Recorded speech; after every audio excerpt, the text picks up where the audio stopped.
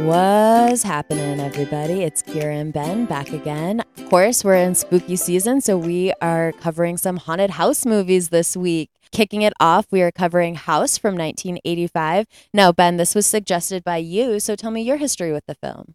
So when I was younger, it came out, and all my friends had seen it, and I didn't see it, and it was disappointing for me because I wanted to see it since everybody else in the neighborhood had seen it, was talking about it, and I was like, oh. So eventually, I did end up seeing it, and I liked it a lot.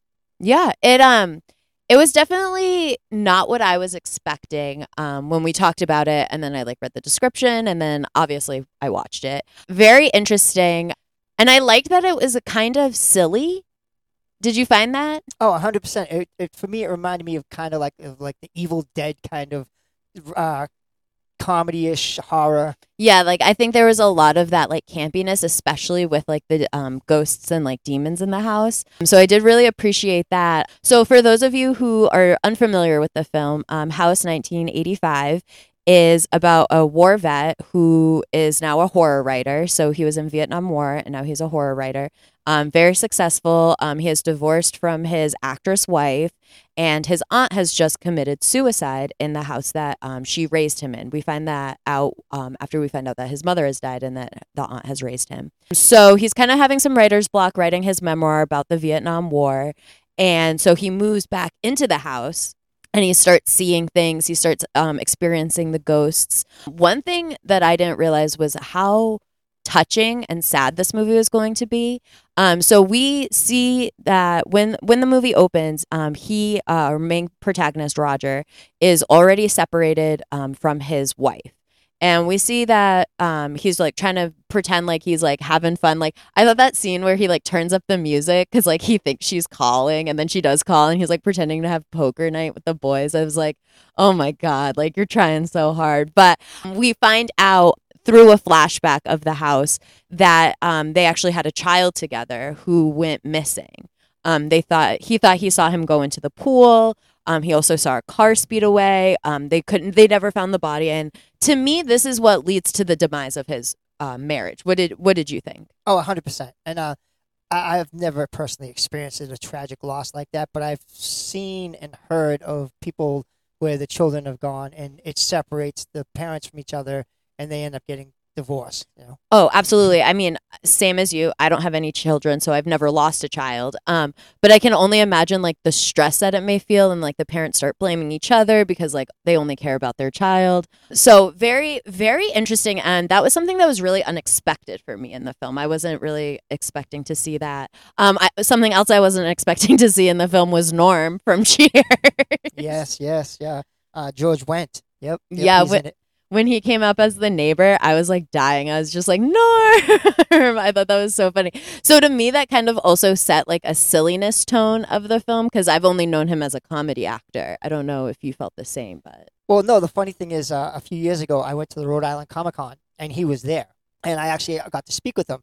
And I was like, what are you doing at a Comic Con? And he's like, a house, and I went, oh my God, I totally forgot you were in house. And me and him got a good little laugh out of that, That's so funny. Yeah, it was kind of funny. Yeah, so he plays the supporting character. I would consider him a very nosy neighbor. He's trying to push his way into Roger's life, being I mean, one of the funniest parts is when he's introducing himself and he's oh yeah, the woman that used to live here, she was crazy, she was cynical, she was evil. And then Roger's she was my aunt. And then Norm goes, oh, she had a heart of gold. Love the lady. Wonderful.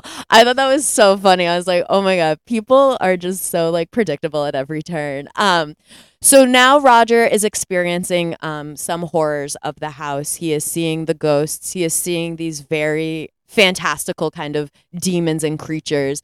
What I thought was so funny. So obviously we know that Roger is a Vietnam War vet. We see this in flashbacks. We see him trying to write his memoir about this.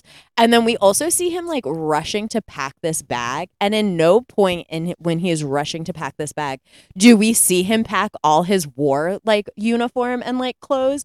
And then when he's hunting these demons, he's in his army green jacket and shirt. He's got his gun. And I was when did you have time to do this?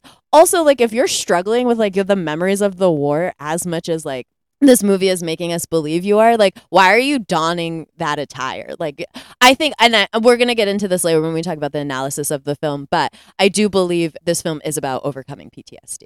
Yes, I believe so too.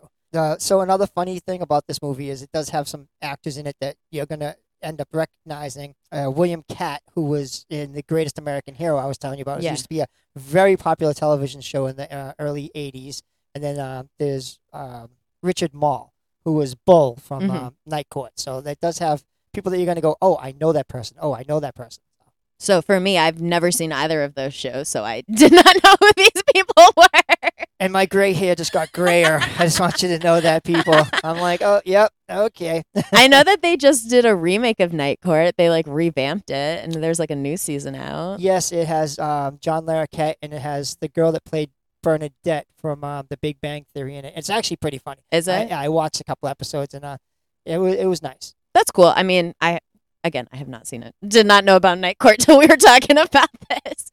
Yes. So back to the film. So Roger is dealing with all the horrors of the house. He's like trying to catch the ghosts on camera. He enlists the help of his neighbor Norm to try to. I thought that scene was so funny. And then we see Roger vanish and Norm's just like drinking whiskey, like trying to deal with all the things that he's seen. What I found most interesting was the use of art in this film, similar to when we were talking about Midsommar. For those who haven't listened, please listen to the Midsommar episode. But the art in the Midsommar film pushed and really drove the story. And I think the aunt's paintings in this did the same. Because it's kind of like they were like these very kooky, sort of graphic horror, realistic paintings. And everyone's like, oh, these are grotesque, these are crazy. And as Roger's studying one of the paintings, he actually notices his son in the mirror, which kind of confirms that his son was always at the house, which I thought was really interesting. Yeah, I thought so too, because like the very opening scene, it's the delivery boy. Yeah. And he goes up the stairs because no one's answering. And when he turns around and looks at the painting, he goes, what the hell is this? And then, he ends up finding the lady hung. But a lot of artwork in this like depicts what's going on. Yeah, which I think is really cool. I think it's a good tactic that filmmakers can use. I think it really drives the story in a way that's interesting, and it kind of cuts out a lot of that exposition dialogue that can weigh down a film. I feel like, and really like when there's too much exposition in a film, I feel like it bogs it down and it kind of takes you away from it. Also, people just don't talk in exposition. Like that's just not. It's just not normal. So I like when filmmakers utilize other tools to propel a story. So that was something that was interesting, and I felt like it tied into an episode that we had done previously. So as Roger is fighting these demons, he does keep having these war flashbacks, and as he is flashing back, he is really focused on this one guy that he kind of went through it with, whose name is Ben, and he's kind of like the gruffer, sort of like no nonsense, I'm here to kill and fight sort of war vet that you hear about. And we kind of see their friendship through these flashbacks and how they're sort of like bonding and going on these trips together. And the climax, I believe, is when we find out that Ben is injured in the field and he is about to die. And we see that he's begging Roger to take his life and Roger is unable to. And now Ben holds all this resentment for him because he is then captured by the enemy and dragged off. And that's the last that we see of him in his living form. And I think this is Roger's core memory, and this is Roger's core like PTSD sort of like catalyst. And I think that's very like unsubtle when we see Ben come back as like zombie war hero and is kind of like, I've been terrorizing you, I've stolen your son, like I kidnapped him, like you're gonna kill yourself because you couldn't kill me. Like I thought that was like, so obviously, this is a metaphor for Roger dealing with his PTSD, trying through the book and then in the form of the haunted house. And I like this because I think when you use tactics like a haunted house, and we're going to cover this in our secondary film, House from 1977, I think it's really interesting because in a haunted house, all your main anxieties can come out, right? Like you're supposed to be in a place that you feel safe. This is your home. And then you're being terrorized in your own home. Yeah, I agree. And, I remember we were watching Parasite, and they were talking about the child. Remember, the child did artwork, and the lady said that a lot of expressionism of trauma and things like that come through art. So I thought, like, the the paintings, the books, everything like was his way of dealing with the PTSD, and until it became too overwhelming. Absolutely. I mean, I think it's kind of a crazy message that, like, oh, once you get over your PTSD, like, you can do it alone and you can get through it alone, and like then you'll get everything back that you wanted. Like we see at the end when he's like reunited with his son, he defeats Ben. His ex-wife comes back. They're like like it's implied that they become a family again because her son is back. And I thought that was kind of crazy because I think in real life when you're dealing with things like this, you do have to have a support system that you lean on. I think is very sort of regressive to say that you have to go through things alone, and I think that is a very 80s mindset. Yeah. So to me that felt a little icky, but obviously 85 we're in 2023 now, like obviously emotional growth and things have changed. But with that being said, it was still an interesting movie. Now, was I overly spooked or jump scared by this? No. Were you? No, it wasn't a jump scare movie. Although when the hands came out of the mirror, when he broke the mirror, that kind of jumped me a little bit. I'll admit that because I wasn't expecting the hands to just come running out and grabbing him. But no, I totally see what you're saying about like the mindset. Like because I grew up in the 80s and like in the 70s and 80s, and whenever I hurt myself or anything happened, the phrase was "suck it up and be a man." Yeah. And I think that is such a detrimental phrase, and I think it causes a lot of harm. And I think now we're in an era of where we're trying to undo a lot of that harm. We're trying to have men be able to speak on their emotions because I think that is so important. I mean, yes, I think the constructs of what is defined as manliness or what makes you a man is not what is true, because at the end of the day, we're all humans. And I do believe that is a system that has been put in place by men, upheld by men, and now men suffer because of it. But no one can break the cycle. So it's like I think now when we see people being more open, more emotional, more being able to talk about their feelings, I think this is such a huge breakthrough because everyone needs that support. And I think that was what was missing from this film, is that support. Yeah, I think so too. Because you think of the stereotypical man, how people look at men is centuries old. I mean, men go off to war, men do this, men are the breadwinners, men is this, men is that, and it's only recently, like only in the last less than 100 years that that's been a step back, and people are like, no, everybody's equal, everybody's going to do the right thing, everybody's going to like try and support the house, try and make a family, try and like support each other, and it's just it's just how it's been for centuries. So it's it takes a lot to get over. No, absolutely. But I mean, by the reverse of that, I would say as well is that women did not have rights. Women could not property. Women could not own their own money. Women didn't even have claim to their own children. Everything defaulted to the man. So I think with that being in place, you have to have that liberation of the woman to be able to have that partnership. And I think we're seeing that more now. I mean, I was hanging out with my friend the other day and we were talking and we were saying, and she's amazing. She's one of my best friends, but she's gone through a very tough breakup and now she's re-entering the dating scene. And we were talking and she goes, what's crazy to me is that I have been on my own now for about a year and a half, and I am making my own money. I am living on my own. I care for myself. I care for my dog. I have X, Y, and Z. And she goes, it's really disheartening when men come and talk to me and they just like assume that I need them for their money. She's like, I've never been with a man that I've made less than. And I was like, preach, girl, like you worked so hard. So I think to see that now is so important, and it makes me so proud. It gives her a sense of like freedom. And I think that is a very universal for like women everywhere. Like we're seeing the rise of a stronger woman because women can now take care of themselves. Yes. Women don't need men the way that men think they need them. Women need a partner. Women need someone who's emotionally open, emotionally available, someone who will support them, listen to them. It's not about providing like it has been in the past where women couldn't make their own money. Yeah. Have you ever seen Six, the musical? I've seen Nine, the musical.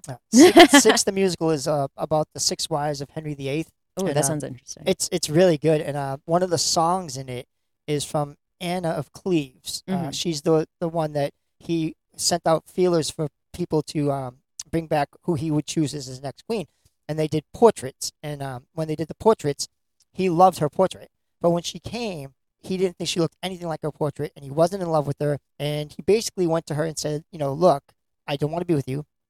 Here's your options. You can either A, have your head chopped off, or B, let me put you up in a castle, let me give you a stipend, and you can come to court whenever you want and run your life. So basically, Anne of Cleves was like this independent woman after that, like had her own castle, lived by herself, would come into court whenever she wanted to, did whatever she wanted to. And it was like, for me, I thought that was very awesome because like it showed like she was never underestimate what someone can do, like a woman, a man, if given the opportunities.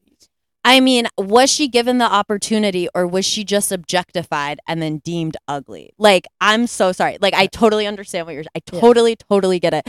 But to me, like, if someone fell in love with me based on my looks from a photo and then I come to them in person and they're like, wow, you're fucking hideous. I'm actually just going to give you your money so you can be free and independent. I'd be like, okay, thank you. You're a piece of shit, but also I am beautiful. Yeah, no, she does think she's beautiful. If you watch the musical, like it's basically she says, I'm being told this by this fat old jerk, and she's like, I'm that's not who I am. So it's actually a really good musical if you get a chance to watch it. I'll watch it. Yeah, I'll watch it. That's insane to me. But yeah, hey. The first independent woman was independent because she was ugly. Like, preach, I guess. Jesus Christ. All right, so back to house. So as Roger's fighting, we see in the climactic scene that he is swimming. He's jumping into this like abyss trying to find his son. He goes through the mirror. He's jumping into the abyss trying to find his son. And when he is there, he's in the water because we see that his son gets pulled through the water in the beginning. And then as he's swimming through the water, it turns into a stream in Vietnam. And he sees his son in a cage. So to me, this is like his main point of getting through his PTSD and breaking that cycle within himself. So then he is able to rescue his son. And as they reach what they could consider safe because they are out of this like dreamlike area of the house and they're back into the actual house, that is when we have the skeleton of Ben appear. And what I think is so interesting is that with this, it's like Roger has fought and fought and fought, and he's now found what his source of happiness is, what he's looking for, and then he still has to fight again, which I think shows that like trauma comes in cycles and it is not linear, which I appreciate because I mean, I don't know if that was the point of the film. Obviously, they have to have a final battle, but I thought that was really interesting, especially when we see Roger struggling and fighting with Ben, and then Ben tries to like cut him with his like knife and it doesn't harm Roger. And then Roger's like, oh, you actually can't hurt me. You're actually just in my head. Like this is actually something I can battle. And I think when we see that, obviously it's great that we have Roger come to this realization on his own. He is then able to defeat Ben, save his son, live happily ever after. But obviously like that is not a realistic conclusion that you can come to by yourself when you're dealing with these emotional issues, I believe. Yeah, I thought I thought the part where he goes through the mirror and he goes and he finds his son in this cage, I thought that was him going into his own mind, digging deep into himself and unlocking what was causing him all these problems and then bringing it to the surface and then facing it on the surface in reality time, instead of having it oppressed. I thought it was like him releasing that oppression. Absolutely. I totally see that. And with releasing that oppression, finding what he's looking for, that's how he's able to overcome his PTSD. Right. Saying you can't hurt me no more. Yeah, you can't hurt me no more. Like you are in my mind. This is fake. You can't hurt me. And then he burns the house down. Yep. Even though it's fake, he burns the house down. And which I thought was so funny. So the logic of this film and the science of this film makes no sense. Yeah. We can't say that it does because we have been obviously in army gear, unable to harm Roger, but then Roger is able to take the grenade from Ben and then blow him up. But then even though it should just, if the logic is that these magical creatures can only harm these magical things, it should just harm Ben, right? Yeah. It does not. It blows up the whole house. It sets the whole house on fire. So I looked at the house as a metaphor. I thought the house wasn't actually a house. I thought it was the four walls of his mind. And Absolutely. then when he burns down, he's burning down his mind. The walls he put up to block out this memory. So that's what I looked at. Oh, of course. I mean, this movie is truly about overcoming PTSD at its core. This is what it is. It is, how do you deal with the traumas in your life? Right. You burn them down. You burn them down. And, even the wife, like when they show her, she's at this award ceremony and everything. And like, she's kind of like, you could tell she wants to still have a connection with him. And, when she lets him go, she's definitely worried about him and everything. But you can see like that there's men trying to force themselves upon her. And you can see like the look on her eyes, like when she rolls her eyes at this one guy that's like, take a picture with me, hold me, and it's like, it kind of, for me, it was like looking at like how people would stereotype a female actress back then, like, it had to be next to a man, couldn't be by yourself, you can't be the lead, the lead has to be the guy and the guy has to be the one, so for me, it felt like that was kind of like a little barrier thing there too. Yeah, a little bit. And what I liked about that was like she obviously like you said, she wanted that connection with him, and obviously they were still like yearning for each other. Because you see her like calling him, being like, "Oh, I lost. I'm distraught about it." And he's like, "Oh, yeah. Like, I'm so sorry. I'm trying to like live my own life." And you can see that they're hurt in their own ways and they're dealing with it in their own ways. And from everything that I've known of like women and men in relationships, I feel like that is very true. And it goes back to men not being able to express their emotions in the way that they want. Like, she's obviously there reaching out to him, talking to him, being like, hey, like trying to build this like connection. And he's like, oh, like I'm out with my boy, like lying, obviously, but like, oh, I'm out with my boys. Like, I'm fine. Like, I'm doing this. Like, I can't hear you. Like, trying to put on this like facade of like, I am the strong man. Like, you left, but I am the strong man, where it's like they're both hurting. And if they just opened up and talked about that hurt, I don't think that divorce would have happened. Now, I have a question. When the monster takes the form of her and he kills the monster, do you feel that that was his inner view of his wife, how he portrayed her throughout this whole situation, that she was the monster, and by killing that monster, he actually came to the realization that she was a beautiful person that he actually truly loved? So I would say yes, but I don't believe so because of the remorse that he felt when the monster turned back into the form of his wife. So we see the monster comes in three forms. First the wife, then the monster, then the wife again. And this is as a trick to make him think that he's actually killed the real version, right? So I believe that this was like a trick, and what it was doing. And when we see that remorse of him being like, oh my God, I killed my wife. Like, oh my God, I love this person and I murdered her. Like, and I think when we see that remorse, I don't think he had resentment towards her. I think any resentment he had was because he was just mad at himself of the situation. Right. Not resentment towards her. I meant like resentment towards how he treated her. Absolutely. Yeah, how he like portrayed her. Like, I'm sure he like during his own, because his mind was kind of warped and twisted, that this would put him over the edge, and then he would make her out to be the bad person. Right. Yeah. And I think like we see this like in movies a lot. There was just a movie I was thinking about, and I can't remember it now, but it will come back to me, where they use the same tactic of the person that is your one of your sources of trauma attacking you in a monster form, and then you killing that, and then being like remorseful that you actually killed the person. Obviously it was just a monster this whole time. But yeah, I do believe, like, I don't believe he obviously didn't want to kill his wife. No. I think that was more of a metaphor. Oh, of course. I mean, this whole movie is a metaphor. Very metaphoric. Yes, very metaphoric. That's what I liked about it, because it was like everything had a meaning. Like everything that happened in this movie, there was a meaning behind it. Like the nosy neighbor, is this someone that wants to intervene and try and be helpful, but doesn't know how. And like, he calls the wife, and he's generally concerned about this person, But I didn't think it was more like a real person. I didn't think Norm was a real person. I thought that that character was more of a catalyst towards him seeking his own way of helping himself. And I can see that, but at the same point, like, he kind of rebuffs Norm in the beginning. And I think that's like how, when you're so sad and in your own head and dealing with your own things, you're unable to see the help of the people around you. And that's like, because he's like, oh, like, let's have dinner, let's do this, let's do that. And he's kind of like, no, until he has to like kind of mislead him into coming into the house and being like, oh, I need you, let's watch a movie. And then he's actually like, oh, you're going to help me catch a demon. Yeah. No, I totally get, like, being an alcoholic and being on my butt.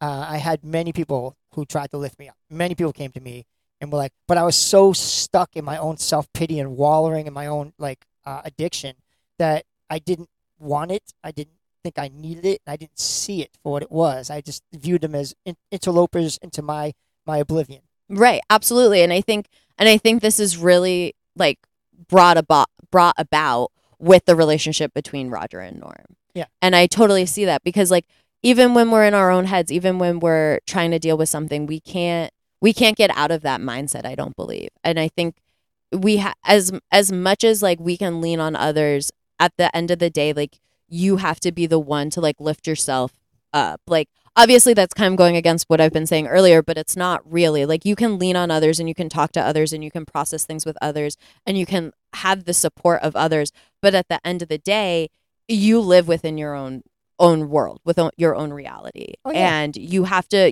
help to have others help you, you have to help yourself. And you have to be open to it. Yeah, it's like Jerry Maguire. Help me, help you. Yeah, exactly. Help me to help you. Yeah. And I think we see that, and I think that we only really see that with his relationship with Norm, and then we see it with the distance between his ex-wife. I mean, everyone else is kind of just trying to get things from him, and that's why I think he feels so isolated. We see that with the real estate agent, and we also see it with his like editor or like agent, publisher. I don't know. But we kind of see them being like, okay, like you need to push this book, and then we see it with the real estate agent, like, oh, you should sell this house and fix it up and like do this, and he's like, oh no, I'm gonna like live here, and you can see when the real estate agent kind of like steps back from that, and he's like, oh, you're gonna live here, like in the house that your aunt killed herself in, Yeah. with these creepy paintings. I think what it is like when you are doing better, when you're trying to fix yourself. A lot of times people are so used to you screwing up that they don't believe you. Okay, yeah, And I think that's what that was kind of getting at. It was like, he was like, I'm going to write a book. And he's like, no, you're not. Yeah. And he's like, no, I really am. But like, he didn't believe him. And then the real estate agent's like, sell the house. He's like, I don't want to sell the house. I want to live here. And he's like, you want to live here? So it's like, that for me was like another stereotype of, you're not overcoming nothing because that's not what you want to do. But, in his mind, he really did want to overcome. Yeah, absolutely. And we see that desire to overcome when he is fighting for first. So there's another woman in the picture. It is his neighbor across the street who I thought was so funny. Yeah. Okay, let's talk about this woman for a second because I don't know, like talk about when we're talking about people using other people, like she was so funny. So she's very like flirtatious with him, like, oh, I'm so pretty. Oh, like you're the new guy. Like very flirtatious. Oh, your aunt used to let me swim in her pool. Like I know when a man wants to have fun, like let's have fun, and kind of like misleads him. And then she's like, okay, I'm going out, babysit my kid. Yeah, that was great. The poor kid's got like the monster hand on him and like running around, but like it was so like funny. I was laughing at that too. I thought that was great. I thought that was funny, but I also think like having him have that child in the house kind of helped him fight for his son because he had to fight for this one kid that he hadn't done in so long, and I think that kind of gave him more of a sense of purpose. We see him fighting for the kid, and then we see him giving him a bath, and we see him being very like tender and like loving and very like fatherly, and then after that we see the reappearance of his missing son. So I think that was like a very interesting kind of like tactic to use because you can see that he wants that person is still in him, which is another thing about PTSD, that you are still in there, is just you have to allow yourself to come back out and, like you said, burn down the walls of that trauma. Oh yeah, 100%. Like it's kind of funny. People see me now and they didn't know me then, so they view me in a certain way. But when we see people that knew me then, it's like like when we were at the book signing and people were talking to me, and you're like, oh, because like I'm not the person I was, but I am the person I was. It's like I claimed myself as that. Absolutely, yeah. absolutely. Yeah. And I think there are many versions of ourselves. Yeah. And I mean, just like the seasons, we are always growing, we are always changing, but that doesn't mean that our roots aren't there. Like I really do believe that like every version of us still exists within us, but we are learning and growing and becoming better people every day. And I feel like if you're not growing and learning and becoming a better person every day, like what's the point of life, right? Yeah. Everyone talks about this. Like, this is going to be a little bit of a tangent, you guys, but I got a lot to say. So, what is the meaning of life, right? Everyone is searching for this. I struggle with this all the time. Why am I here? What is the meaning of life? But I do know, like, at the end of the day, something that I can do is that I can be I can better myself and I can work on myself because that's all I can do. And if I'm a better person, then I can be a better person to other people. And then that's what life is. It's about making connections with other people. It's about sharing love. It's about sharing compassion. It's about sharing the shared human experience. Because if we don't have that, then we are all just like islands, stars, all alone. But we have this collective experience. We have this human experience that really does bind us in a way that is so true. And we just see all the differences of this like reality that pull us apart, which is not true. Does that make sense? Yeah, I totally got that. I mean, it was very deep, but yeah, I did get it. I think that like this movie, like we can see that because we see Norm trying to make the connection with Roger. We see the wife trying to make the connection with Roger, and we see Roger just stuck in this place holding on to Ben and how he couldn't kill him. Yeah. And how he holds this guilt and how he holds all of this within himself. So I mean, honestly, guys, like, is it a silly, fun movie? Absolutely. Yes. But I think if you peel back the surface layer of what it's telling you, you get not like I'm not going to say it's rich. I can't speak to that. It is a silly horror movie, but like it does have this great ethos about it, about the human condition. Yes, 100%. And that's like one of the reasons I suggested it, because it's a very good movie with a lot of metaphors that opens up your mind to like dealing with certain things. Absolutely. And I think like especially like dealing with PTSD, like dealing with addiction, there are a lot of similarities within that. So I feel like that's something that you can really pull from. I mean, everyone pulls something different from a film, but films are universal because they touch all of us in a certain way, right? Yes. Art, music, films, literature, all of this is so important. It always makes me think of that quote from Dead Poet Society that when Robin Williams he's saying, he's like, beauty, love, art, poetry, these are the things that matter because this is what binds us. Like, yes, I was just talking about how people do feel like they are alone and they are isolated and they are just stars in the sky with no connection. But this is what connects us, this heart, this human connection. We all feel things. Everyone has a heart. Everyone feels something. No, whether or not you want to admit that to yourself, whether or not you want to express that to others, everyone feels something, right? And I think that's why there's so much beauty in connection. I don't know. I believe that like people should be more open with their emotions. I don't believe people should play games with their emotions. Obviously, is it scary to be vulnerable? 100%. Like that is one of the hardest things to do. And we see that in this film, Roger trying to become vulnerable with other people. But first he has to be vulnerable with himself. Yeah, 100%. You know, it's like any relationship. When you first get out, you don't let everything known in that relationship. Then gradually over time, the person gets to know you, you get to know person. But your biggest fear when you break up is that person's going to betray all your trust and hurt you. And you of know, course. And that's one of the things that people deal with on in relationships is, you know, when they break up, the person doesn't want to be broken up with because they don't want the person to go, but they also don't want all the knowledge of themselves out there. Absolutely. And speaking of relationships, so yeah, I totally agree with that. And that what you just said reminds me one of my favorite monologues in recent memory. Is the movie super great? No. Is it beautiful and stylish? Absolutely. I am speaking of Call Me by Your Name. For those of you who have seen it, obviously it is problematic. And it does have its issues. I have not read the book. I've only seen the movie, so yell at me in the comments if it's different. But I think that it talks a lot about connection and love. And there's a scene between Michael Stahlberg and Timothy Chalamet. Michael Stahlberg plays his father, Timothy Chalamet, his son. He has just gone through this heartbreak of losing Oliver. And he is talking to his dad, and his dad is saying, you know, what you have is so pure and so true, and you need to hold on to that. And he goes, we rip out so much of ourselves to rid ourselves of feeling bad. But by doing that, we bankrupt ourselves and we are unable to feel anything by the time that we're older. And he's like, and when you do that, that's when you become an empty shell of a person. So even though it's painful, you have to go through that pain to still maintain that love. And I think about this quote literally all the time. I would say, guys, like, please, like, you don't have to watch the movie, but this, like, to me is something that matters so, so much. And I think it really ties in to everything that we're talking about. We see Roger ripping out parts of himself to not deal with his PTSD, to not deal with the loss of his son, to not deal with the disintegration of his marriage. And then everything has to come to a head for him to actually fight it. And in this movie, it is in the form of a haunted house. Yes.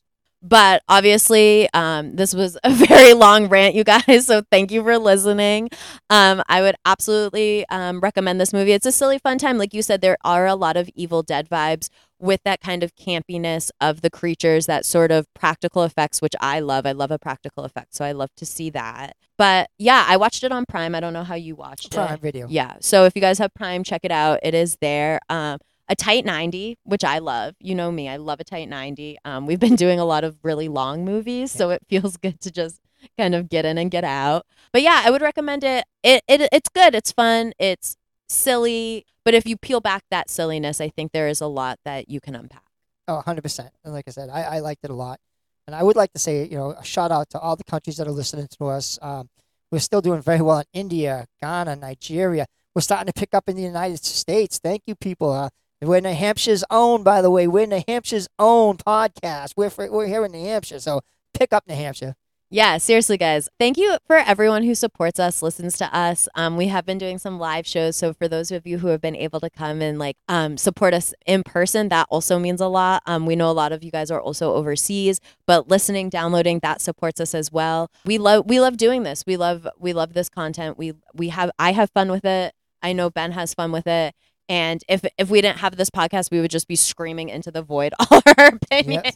Yep. So this is a way that we can connect with you guys. And as you know, this episode is all about connection. So it really means the world to us. I can't thank you guys enough. So thank you. Keep listening. Keep writing in. Obviously, we're going to do like a few more spooky movies. And then, we're into Thanksgiving and we're into the fall and we're into winter. And, I don't know. So many movies to cover in so little time. Yep. Oppenheimer's coming out and Barbie came out, so there's a bunch of stuff like that we can do after the spooky season. So. Oh, you didn't see them in theaters? No, I didn't. I don't go to the movies much. I know you don't. This is where we differ. I saw both of them in theaters. I have seen both of those. I would talk about both of them. Barbenheimer. I don't know. Okay, we can talk about that off camera. But thank you guys for listening again. It's Kira and Ben from Was Happening.